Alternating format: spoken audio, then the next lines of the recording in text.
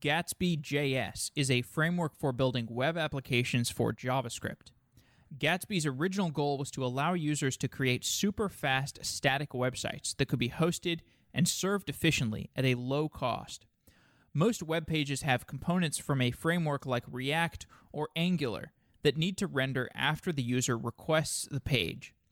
This rendering can sometimes require additional requests to external data sources, causing the page to take even longer to load.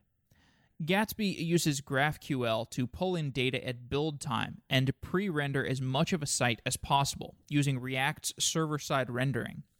When a page is built with Gatsby and it's served to a user, as much of the page has been rendered as possible so that the browser can quickly load everything on the page without additional network requests. And if this is confusing, don't worry, we get into it in this episode. Kyle Matthews is the creator of Gatsby.js, and he joins the show to describe why he created Gatsby, the high-level goals, and the low-level engineering decisions. We also discuss how Kyle intends to take Gatsby beyond just an open-source project and turn it into a business. I enjoyed this episode a lot because Kyle has a very long-term outlook for how to build his open-source project into a business, and it's fascinating to hear it. Kyle Matthews is an open-source web consultant. He works on Gatsby.js. Kyle, welcome to Software Engineering Daily.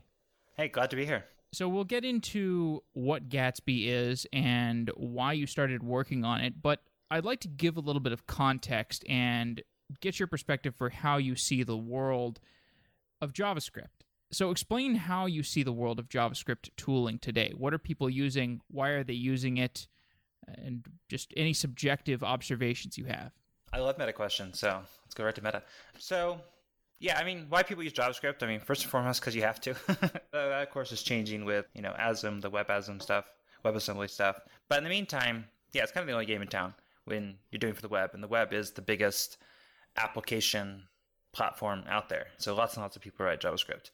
And so I think that is really the cause of just all the craziness. Just that, the internet is just getting bigger and bigger and bigger. And there's just literally trillions of dollars at stake. And a lot of it is resting on the somewhat thin shoulders of, the JavaScript ecosystem. And so that means, there's lots of people who are paid lots of money to have opinions about stuff and to build tools in it. And there's just a lot of pressure to, make things better as quickly as possible, which makes for a very, chaotic and fast-paced ride, So you think you're going rafting or something like that, and you're going around through, these big fat rapids. And anyway, so I think the chaos is kind of inevitable, but, it kind of comes with the territory. Yeah.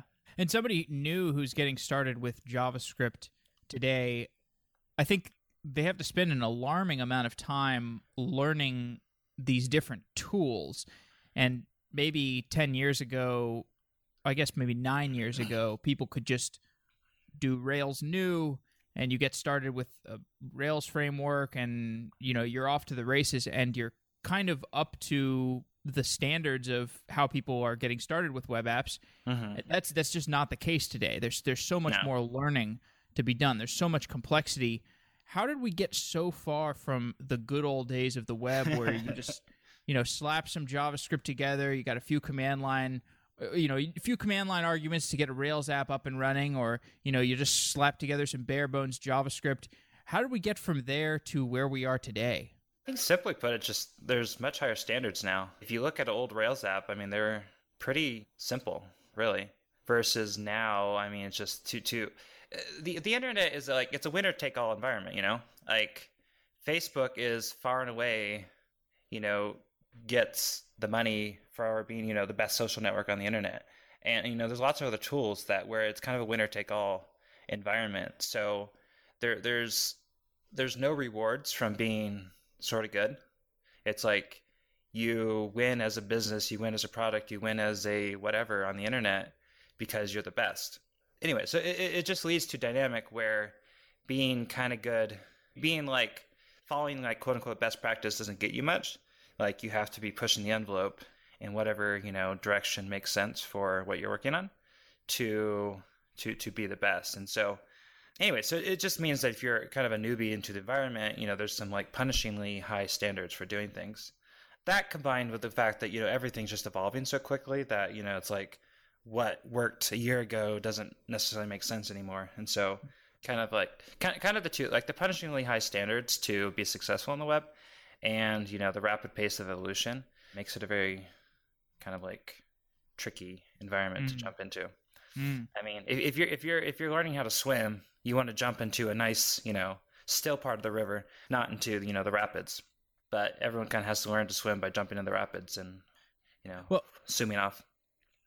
What you mentioned about the winner-take-all environment, that doesn't just apply to applications. It also applies to open source tools, which I think we're seeing with React. There's just such gravity towards the React ecosystem today, and it's really sucking all the oxygen out of the room, as far as I can tell. I mean, there are people who, Vue is taking off, I think, to some degree. People are in the Ember community are still active, Angular community is still active, but relative to React, I think it's a similar story on the back end with kind of Kubernetes versus whatever other orchestration framework you're talking about.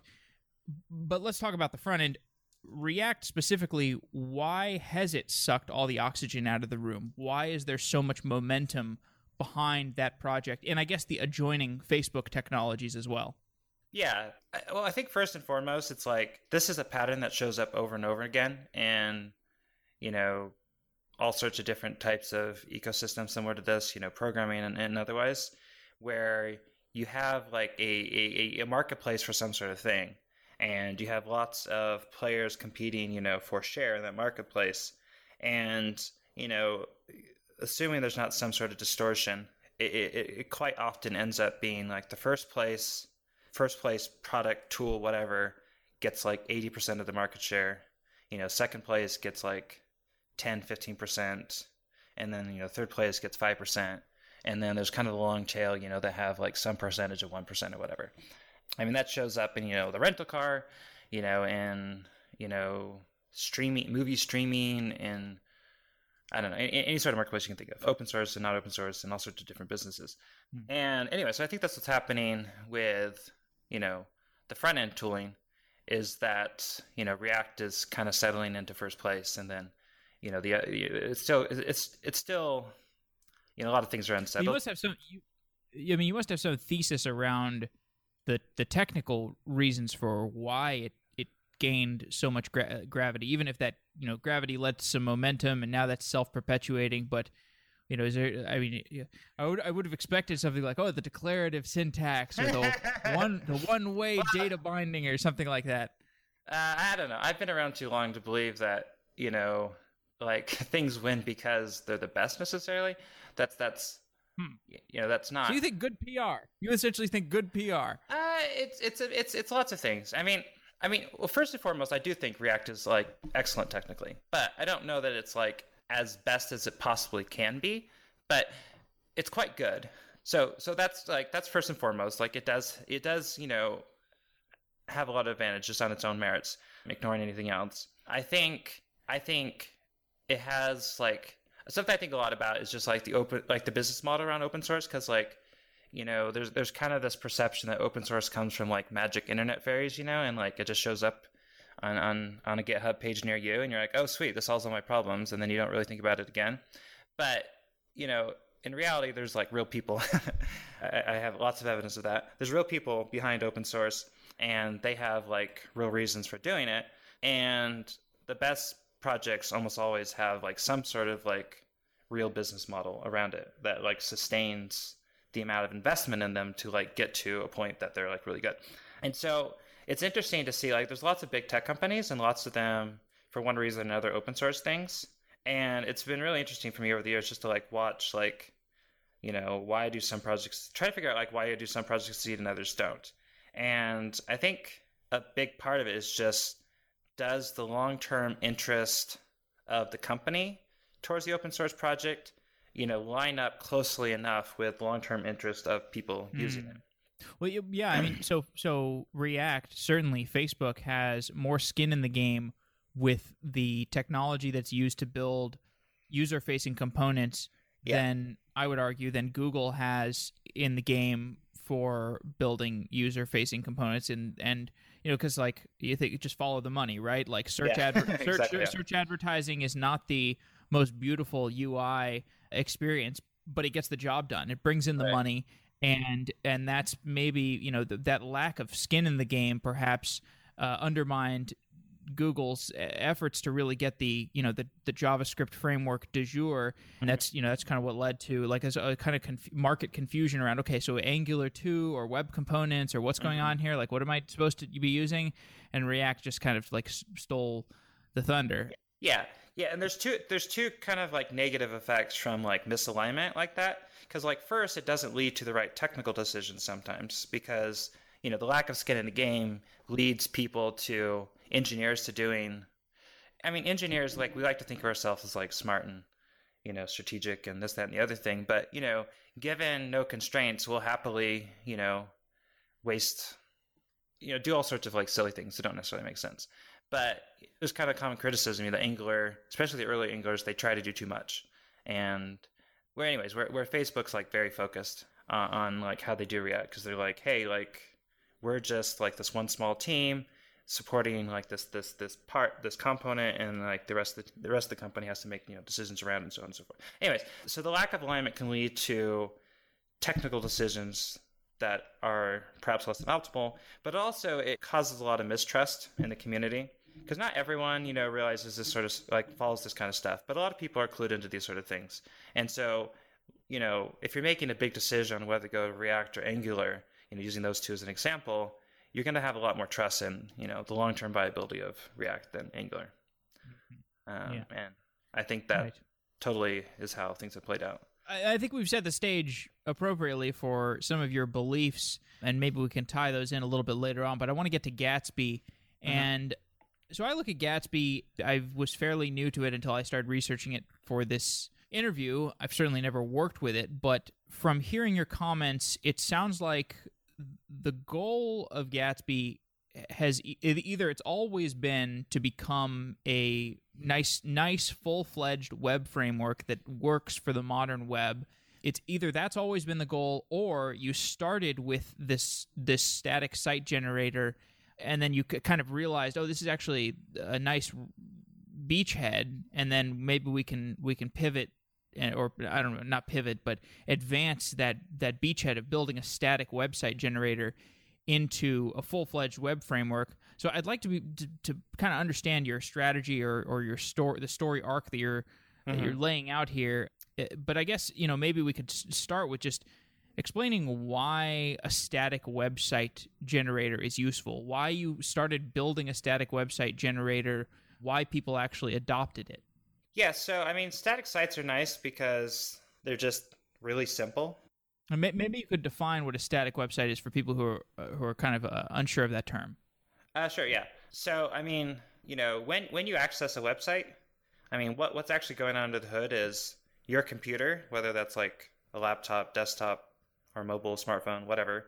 It sends like an HTTP request over the internet, gets routed somewhere, and you say, I want this HTML page, and then that server somehow generates HTML, a big string, and like sends it back to you. And then your browser then looks through it and says, oh, there's all these other things that I need. And then goes back and says, hey, get me these things too.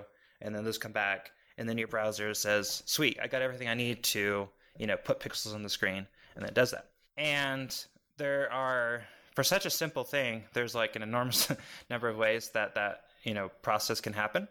But, you can kind of like divide them into two camps. There's like camp one is when the browser sends a request for, HTML, CSS, JavaScript, whatever, the server there does work to come up with things, to generate those things. And kind of the other camp is everything is like pre-built. And so whatever you could possibly request when you're like browsing around a site, those things already exist. And the server just like, reads them off the disk and sends it back to you. And so the first category is like loosely defined as like dynamic websites.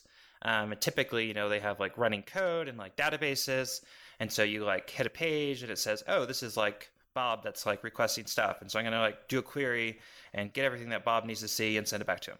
And anyways, and so in the second category where everything's like pre-built and just sitting as files on a server, those are called like static sites. And not necessarily because the website itself is static, but because the process for kind of the end process of like deploying things for that site is like static files. So they're called static sites.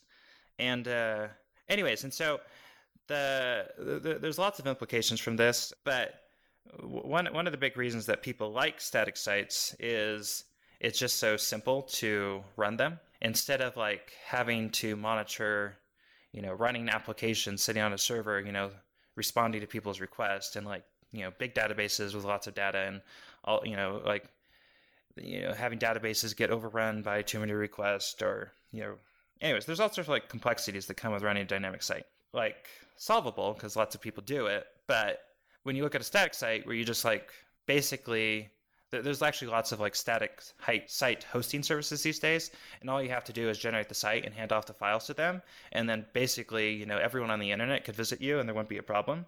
That kind of like peace of mind and simplicity that like your site's going to be fast and up regardless of what happens is quite reassuring. You're talking about like the Squarespaces of the world? No, there's several companies like Netlify is one that's gotten a lot of traction. Oh, GitHub Pages, Amazon S3. There's lots of places where you can just like stick files and then point internet traffic at them, and then they'll handle serving traffic for you. You're talking about the hosting providers that people who, for example, build a static website with Gatsby could throw their website on. Yeah, and not just Gatsby. I mean, all the other static site generators out there.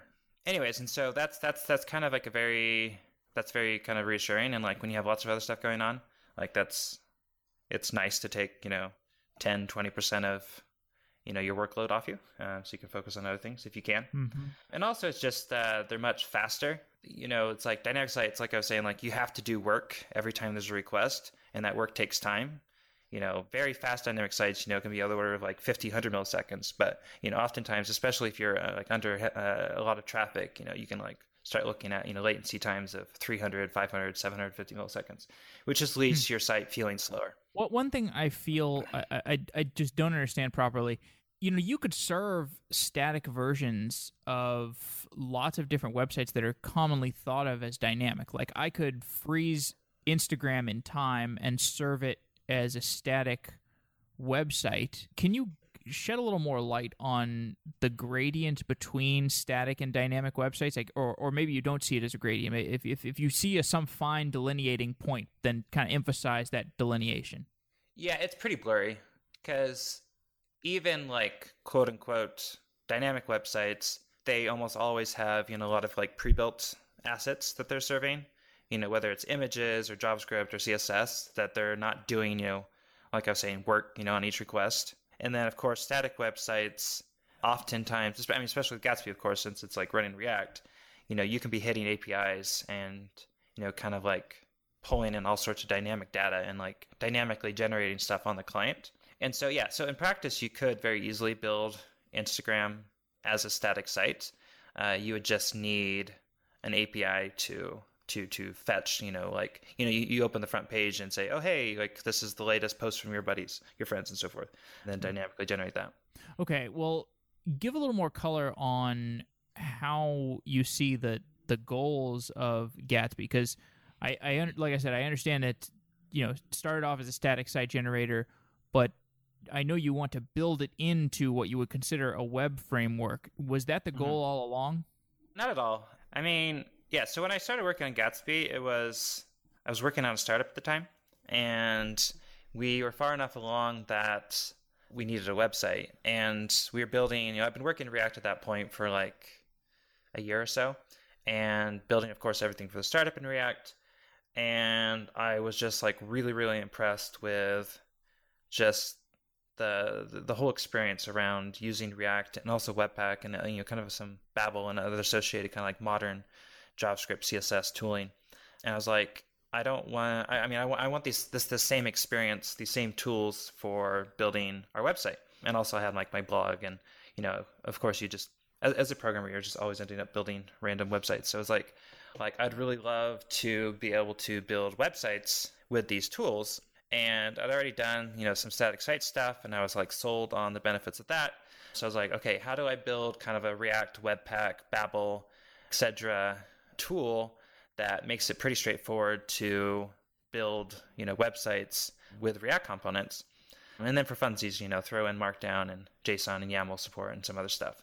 And so it was just kind of like a thing, kind of like a little problem, sitting at the back of my mind for a while. And eventually, just like piece by piece, things fell together. I was like, okay, do this way, this way, whatever. And then, anyways, and then like it kind of like came to a point where I was like, okay, we really need a website, and I've kind of like figured everything out more or less. And so I'm just going to take some time off from startup work and spit out the first version, get a working version out. And so I did that like over a week, like kind of summer 2015, and then open sourced that. Anyways, and so that was the start of Gatsby. And I mean, at the time, I've worked I've been doing web stuff for a while, for like 10 years or whatever. And I actually like cut my teeth in programming in the Drupal world. So I spent like several years there. And then I worked at Pantheon, which is at the time is Drupal, but now it also does like WordPress hosting and like a lot of developer tools. And so, spent a couple years kind of doing front engineering, product management there. So like very familiar with like the needs of people, agencies building websites. And anyway, so I definitely knew that like Gatsby had a lot of potential. But when I first started, it was like, well, anyways, this would be a fun tool and I'll use it. And other people might like it too, whatever. But I got a startup I'm trying to make successful. And so I open sourced it. And it kind of fairly quickly, got a lot of attention, and people started using it for stuff because people have been talking about like, oh, React is awesome. Wouldn't it be cool if we do like, because React's ability to, render on the server was something that really differentiated it when it launched. And so a lot of people are like, oh, like what if we could build static sites with React? But I think Gatsby was one of the very first to really like kind of package that into something that was, straightforward to use. That's server-side, sorry to interrupt you, but that's server-side rendering, just in case people don't know what that is and why that's important.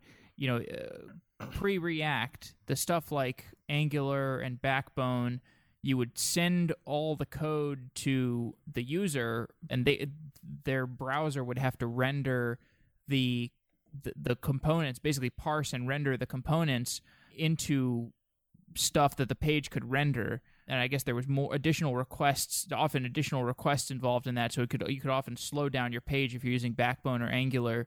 But with React, if you render it on the server side, then you just get more snappy, responsive websites. I guess you can correct me if I didn't define that correctly.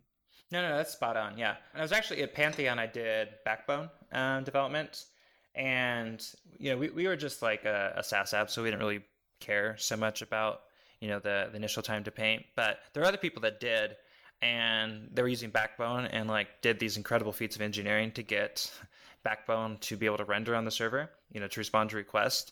But yeah, like React was like remarkable in that there was no weird, crazy hacks that you had to do. It was actually fairly straightforward anyways, to get server rendering working, which made it really amenable to something like Gatsby, where you could, server render your web application, your JavaScript, stuff, and then quickly rehydrate that once it gets into the browser. So anyways, yeah, so I open sourced it, about 2 years ago, and got in Hacker News and like, a lot of buzz on Twitter, and people started using it to build stuff. And so I was like, cool. Actually, that was I think my first open source project that ever really took off in any degree. So I was like, hey, this is fun. I built something that I needed, and other people like it too. Fun. But anyways, back to startup stuff. But then like a year later or so, so I spoke 7 or 8 months after that. I spoke at the second React conference on Gatsby. And that was kind of eye-opening too, because I hadn't realized quite how many people had seen Gatsby. Because like before and after my talk, lots of people were coming up to me like, oh, you did Gatsby. Gatsby's so cool. And I was like, oh, wow, like Gatsby's got a lot more traction than I thought. So that was fun.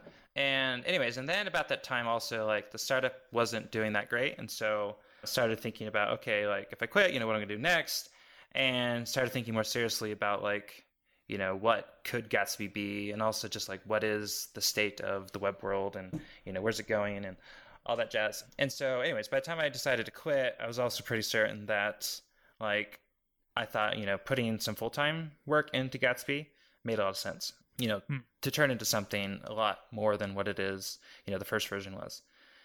And anyway, so that's what I did. So last summerish or so, like last July, August or whatever, I started I started putting in some serious time thinking about what Gatsby should become, and wrote up a bunch of plans and whatever, and started working towards that. Because your architecture is pretty unique, and it has the marks of somebody who really thought deeply about what they wanted to do with it. Yeah.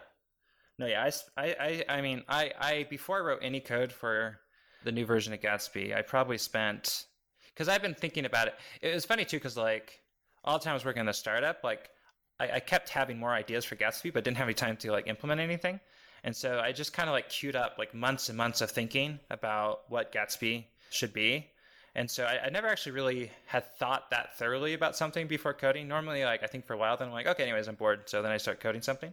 And so it's actually really funny because like the first like few months of working on Gatsby V1 was just like incredibly productive because like I just like thought over and over about how stuff would work, and it's just like the code just like flew out. Which is something I think is kind of interesting because I think that's reflective of, there was a period of time I think where Silicon Valley or the building stuff community maybe over-indexed on the idea of just kind of like throw something together, like you'll figure it out as you go along, lean startup, optimize for the local maxima. And then something has changed. I think it may be the preponderance of resources available, the preponderance of money, really cheap web hosting where you actually can afford to think longer term. Or maybe you could afford to think longer term all the time. I mean, look at Bezos. But certainly I have found that the projects that actually succeed for me are the ones that have a longer term mentality, because the shorter term ones, if you're looking at shorter term mentality projects, you're asking to get outcompeted by somebody that's just like a faster programmer or, is better at sort of like adapting to the gestalt of the modern developer community. But if you really think longer term, then it sets you up for a more defensible position. Yeah, I would say this is an incredibly complex question. Like why? It's not really a question. I was just making a comment and looking for a response. Yeah, I mean, okay. The underlying question is like why are some things successful and others aren't? I mean, to that I would say it's like very complex. Like why are some things successful and what things not, and like what kind of development product strategies best lead to success. Anyways, it's actually not very. Yeah, I don't know. I think there's room for all sorts of strategies, and different strategies work at different times. Totally. And there's like also leads in the personality of the people doing it, because like some people just flat out can't do like deep strategic thought. It's just not them. And like I don't think they should be like, well, you can't ever be successful because you can't think strategically. I think there's a place for people who just like kind of like spastically jump into stuff. Because like oftentimes, they kind of like stumble upon things that, slower, more strategic people don't necessarily, come across. Anyways, the thing is, I think it's like I think it all works out if you think of it as kind of like how is the ecosystem as a whole progressing? Because, you kind of have these natural prototypers who are just, relentlessly trying one idea after another, and they produce, a lot of interesting ideas, but not necessarily production quality code. And then you have, kind of like perhaps I fall into the second camp. I'm not entirely sure. Anyways, maybe people who are more strategic about it, and they kind of like pensive, however you want to describe it, and kind of like pull things together in a more easy to use package or something. Anyways, I think it's like, we're all kind of working on this together, and it's like different people have different strengths. And I think if we, build off each other's strengths, then it all works out much better. Agreed. So let's come back to Earth and talk a little bit about what Gatsby actually is, why it's different, and why it's interesting.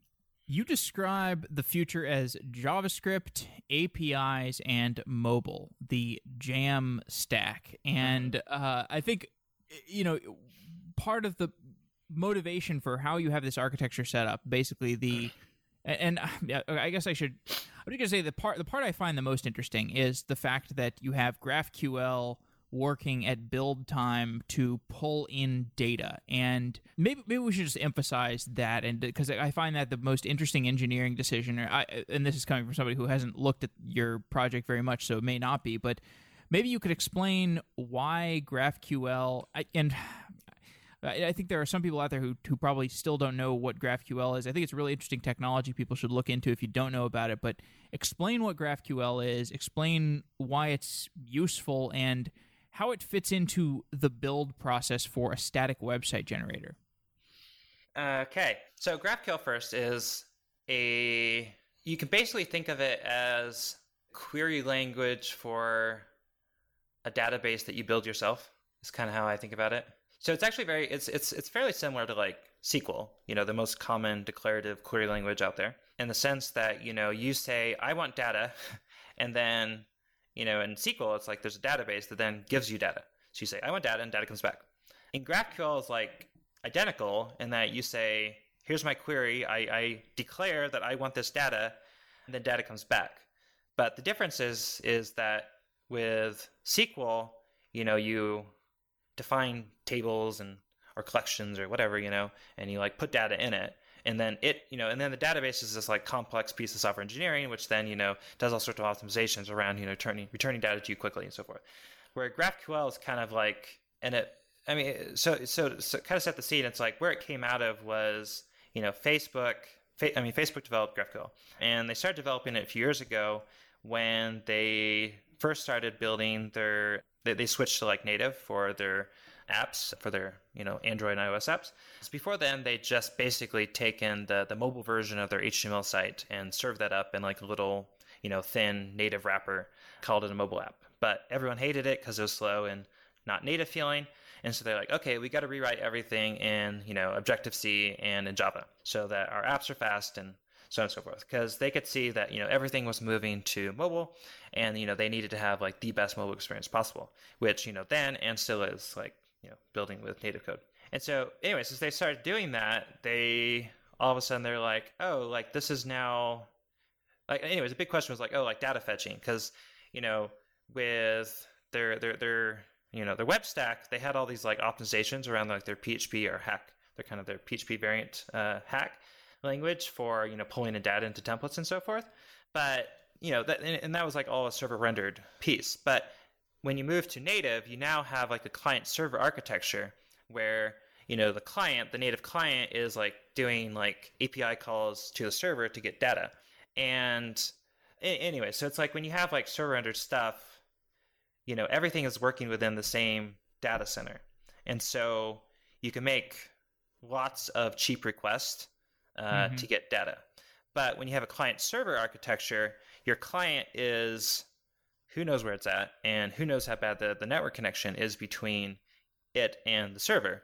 And so requests to the server are now very expensive, potentially. Yeah, so I'll give my explanation for why I think this is interesting is, so GraphQL is really good at pulling in a lot of different data, disparate data sources, and collating that data and turning those disparate data sources into a nice user experience.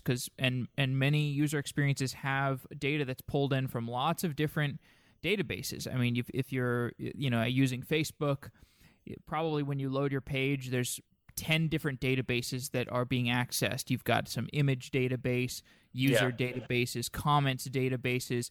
And if I have to load my web page and a GraphQL, this big GraphQL query is making these client-side requests on my phone or on my desktop computer to all of these different data sources, to all these different databases, then my web page is just going to block until all that information loads. But if it's able to make all those requests somehow before the page loads, then it's going to be a lot snappier, because all of that work is going to be done on the server side, and you're going to have a lot more predictable routing behavior on the server side. It's going to be snappier, and so you're just going to get more performance. And what you're doing is you're pushing that notion to build time for static websites. So if you've got this static website that you want to serve to somebody that is nonetheless going to pull information from lots of different areas, like if you're building website that pulls in all the beef recipes across the internet. It's able to just get you all the best beef recipes across the internet, and it pulls it in from recipes.com and all these different data sources that have various different loading speeds. You'd be able to do that with GraphQL at any layer of the stack. But what you're saying is let's push it to build time. So we get all that information at build time. We throw it into a static website, and then the website's going to load really, really snappy. Yeah. That's a really good explanation. Yeah. So it's definitely there's two reasons the GraphQL is really nice. The performance one is one that people talk about the most because it's a really big deal on mobile. In Gatsby's usage, it's a very big deal too because through Gatsby's GraphQL/plugin system, you can basically hook up, you basically pull in data from anywhere. And, however long it takes to pull in, you can do that all at build time so that when you're actually serving the page, like you said, it's extremely fast. The other big part of it, though, returning real quick to the Facebook origin story, is Facebook, when they were switching to native mobile, it's their APIs were just a mess. They just had tons of them, that built at different stages, and literally dozens of different APIs to get all the data needed for everything. And they had inconsistencies around how you access them and what the signatures for different things was, and this, that, and the other thing. And so GraphQL was basically a way to wrap all of that mess and something that was very clean and consistent and product centric. So it was it makes sense to, product UI developers. And so Gatsby's, use of GraphQL also has that effect where, you look at all the possible, sources of data in the world, and there's an enormous complexity there. There's just so many different ways of doing it and so many different options for how you can query data and how it's presented and the form it's in and so on and so forth. And so by wrapping that all in a uniform kind of interface, that means that, as a, someone wanting to build a site, you can basically just say, oh, I want to plug in for that data source and that data source and that data source. And then it's all presented to you in the same way that you can query and do stuff with, which I think is, a really big deal. So let's say I wanted to build that website that pulls in all the best beef recipes around the internet, and I've got a bunch of different data sources. I've got recipes.com, I've got beefhits.com, foodporn.org, all these different sites, but I want them to be up to date. If somebody posts a new recipe for beef stroganoff on foodporn.org, I want to make sure that I get that into the most recent build of my website. So, right. So what's the workflow for? So if I've got this, static site that's going to be generated on a server somewhere, and then it gets pushed to S3, for example, and then it's served to me from S3, am I just updating the static website on a regular basis? Do I just rebuild it every 15 minutes or something? Yeah, that would totally work. For something like this where you don't control the data source, you just rebuild it as often as you care to have the latest information, which is, domain specific. But more often when you're building stuff with Gatsby and kind of remote data source, you're controlling that data. You're using some sort of service, that you kind of control. So there's a lot of hosted CMSs these days, CMSs as a service, where you have kind of a WordPress-esque interface for adding and editing content, but all they offer then is an API, how you build the website's up to you. And so something like that, you would want to rebuild the website, the Gatsby website, every time you add a new whatever, add a new recipe or add a new post or whatever. And they generally have webhooks that then you would trigger a build automatically every time you update the content. And so you go there and you're oh, there's a typo, and you edit it, you click save, and then 30 seconds, a minute later, it's live on the internet. So this is a really interesting model. I'm not sure where to go from here. There's a lot of different directions we could go, but actually the thing I'm most curious about is what your big vision is. Are you going to turn this into a business of some sort, or what's the most grandiose version of what Gatsby turns into?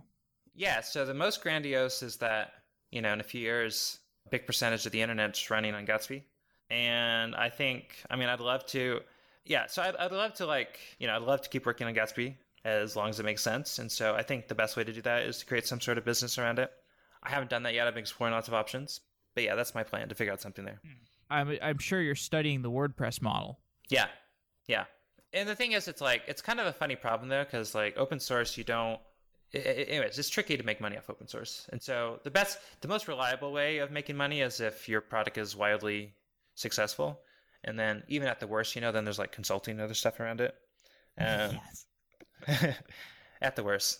It's not really. Anyways, yeah, so that's kind of like my initial goal, is just to like make Gatsby as amazing as possible. And so there'll be lots of people adopting it. And then, if Gatsby's really big, then, there's plenty of ways to make money off it. Given the kind of like okay, so let's take the recipes example a little bit further. So if I wanted to have a login component on the website, that's a little more of what I would consider dynamic system. Like I log in, and then maybe there's some different stuff that like I want it to work such that when I log in, maybe I have a feed of recipes that appeal to me. That sounds like something that would not work so well with what we would consider a static website. So how would what would be the model for if I wanted to have a site that did that in Gatsby? What would I do? Yeah, so if you want like a logged in experience, then you basically treat it like any sort of web app that people build, now. And that's actually an interesting property of Gatsby, is that you can have both. You can have Gatsby sites that blend kind of site and app paradigms really easily. So, I know there's already several companies out there that I've helped directly, so there's probably more than I don't know about, that are using Gatsby. They're like SaaS companies. So they're building their entire marketing sites and SaaS applications all in Gatsby. And so the marketing portions are all, completely, server rendered and, just served as HTML and so on and so forth. But, once you load and you click like log in, then you like immediately jump into the web app portion where you're hitting their API and so on and so forth. And what's really cool about that is that it's like this really seamless, like from user experience, it's like a really seamless, experience. You have some goals with Gatsby, some high-level goals: speed, cost, and an ability to be used by people around the globe, the next billion internet users. How do those goals fit into implementation decisions in Gatsby? Yeah, good engineering is good engineering to some extent. So, well-engineered software, it's fast, it's bug-free, it does what you expect, it's intuitive, which generally means consistent and familiar based on other stuff that you've used. So yeah, I think the main thing is, build good software, which, so it builds good software, which is like the same as, building any other good tool. But more than that is, really understand where the web is going and build for that target, kind of like skate where the puck is going. Because I think that's an underappreciated thing right now. It's just like how much the web has changed in the last, 10 years and even like 5 years. And anyways, and I think a lot of people are kind of waking up to that. But, for the most part, we're still using older tools, which to some extent, can be, to some extent can be upgraded, but I don't think entirely so. Yeah, something like WordPress. I feel like WordPress is really starting to show its age in some places, and you can do plenty of things to amp up the performance, but I think part of the problem is that there's this huge ecosystem of plugins around WordPress, and that was great for a really long time. But now, like if you've got a website that has the most recent version of WordPress, which is really nice and performant, but it's got 15 plugins that are not performant, and the maintainer of the plugin is long since cashed in and left the building. Yeah. It's kind of unavoidable issues, and like half the internet runs on WordPress, and I think that's fantastic. But it's kind of that seems like a problematic ecosystem. Yeah, and they got lots of life in them. It's not like they WordPress sites are great in a lot of ways. For sure. Oh yeah. Hey, listen, my website runs on Software Engineering Daily runs on WordPress, so in some sense, I'm biting the hand that feeds me. Yeah. But if you were like, but yeah, if you were saying I'm building a new site or I'm doing a significant rebuild, I think many people are starting to say, why choose WordPress at this point? Both because of like, dating tool, like the tools are getting dated, the lack of easy integration, with like modern JavaScript and CSS. And I think the biggest thing is it's just server, like the biggest thing that Gatsby takes advantage of and that WordPress and any other, older tool doesn't is they're server driven. That if you click on a link, nothing happens until the server responds. Generally speaking, you can get around that with, sufficient effort. But that's kind of like the built-in assumption of WordPress and Drupal and Joomla and et cetera, et cetera, et cetera. And the problem with that is, it just ignores the reality that most, like the majority, I think even in most, first world countries, of browsing time on websites is done on a smartphone. And smartphones are awesome, but smartphones are also frequently on bad network connections. And if your website basically can't operate like by itself at times when it's kind of like disconnected from the mothership, then the experience is going to frequently feel kind of like choppy, where you like, as of course anyone listening has experienced, you like click on something and then it just kind of breaks or sits around, waiting for something to happen. We sit around waiting for something to happen. Where Gatsby is like, what's like, it's started to become the most popularly described in this. It's a universal JavaScript framework, meaning that basically when you load a Gatsby site, you are downloading a kind of like a little mini JavaScript application that can work by itself in your browser. And so if you're on a smartphone, you hit a Gatsby site, it does first like optimize, it downloads just the stuff for that initial page so that it like loads as fast as possible. But it immediately then starts prefetching resources for other pages that, are linked to from that initial page and possibly other stuff in the site as well. And so as you click around, you're kind of like pulling in, different sections of the site. And anyways, and so all that stuff is running just on your browser and you can like click around. So even if you go offline, you can still keep clicking around and, view content and like do interactive stuff and so on and so forth. And you just get that by default with Gatsby because, that's Gatsby's built for 2017, which is, I think any website that wants to be performant and widely usable needs to work this way. So I know we're basically at the end of our time, but I had there's one more question I really wanted to ask because, progressive web apps are kind of hand in hand with Gatsby. You can easily turn your Gatsby website into progressive web app. There was this thing that trended on Hacker News or on Twitter or something yesterday that was like, Apple is destroying the internet by not supporting progressive web apps. I didn't read it, but it was one of these things where like, okay, cool. Like I get the sentiment from the headline. I don't need to read it like some blog post. And, I kind of get that. Like I just have to read the headline there. And I mean, I'm sure that the article is worth checking out, but the sentiment is worth thinking about because Apple apps are beautiful and performant, and I have an iPhone and I'm not sure I will be abandoning the iOS ecosystem with my next phone, especially given the AR stuff that's coming. But yeah, do you agree with that sentiment, or to what degree do you agree with it that by not by having this ecosystem where there's not really a way to do progressive web apps, Apple is hobbling the world? So I agree and disagree. Well, no, I progressively agree, I guess you could say. So first, like, I definitely am annoyed at Safari for not, the people at Safari for not working on service workers. I actually have a couple friends that work on the Safari team, and so every time I see them, I'm like, hey, when's service worker shipping? So far, they haven't said anything. But I think, like, so the thing about progressive web apps is it is progressive. So, service worker, not supporting service worker only hobbles some of the use cases of a progressive web app, as Google defines it. Mainly, which is like true offline support, in that you can be offline and you hit an app button thingy on your phone and it loads the site and everything just works.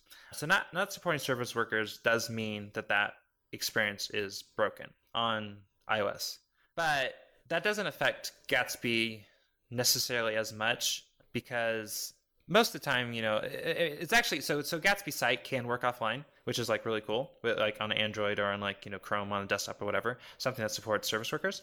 But most of the time it's like, when you visit a website, you're online, and that's kind of the expectation. And I don't think there's too many, there's not tons and tons of use cases for wanting to like consume content truly offline. There is certainly some, but anyways, but Gatsby still has a lot of stuff built in that makes it really fast even without service workers. From Gatsby's perspective, service workers are like an optimization more than a must-have to be fast. I mean, basically, if you're not familiar with like service workers are a programmatic proxy, basically. So they sit between your browser and the server, and they intercept every request the browser makes, and they can decide to do something about that request or not. And so what's cool about that is, one of the, I mean, it can do lots of things, but one of the coolest parts and like most, relevant parts is that it can like cache things in a really smart way on the client. And so, normally if you're requesting a bunch of stuff and like you'd have to go out to the server and download it all, whatever, you can like put them in the service worker cache instead. And so, instead of waiting, a second or two or something like that to download something, you come back in like 20 milliseconds. And so the perceived performance of your site could be much faster, but it also enables like this offline use case, because even if you're offline, the programmatic proxy, the service worker can intercept requests and so return. And your browser can feel like, oh, everything's normal because I'm still talking to my proxy and things are working. But anyway, so Gatsby, because Gatsby like prefetches stuff, like that works regardless of whether you're, talking to this programmatic proxy or not. And so Gatsby is very fast on iOS. And if you have a service worker, and you're on Android, then it's even faster. So yeah, so I definitely will hope that, Safari ships it soon. But I think Gatsby is like an excellent choice, regardless of, whether Safari ever supports it or not. All right. Well, Kyle, thanks for going over time, and I am really fascinated by Gatsby. I'm looking forward to seeing what develops in the future. Yeah, me too. It's been really fun to ride so far.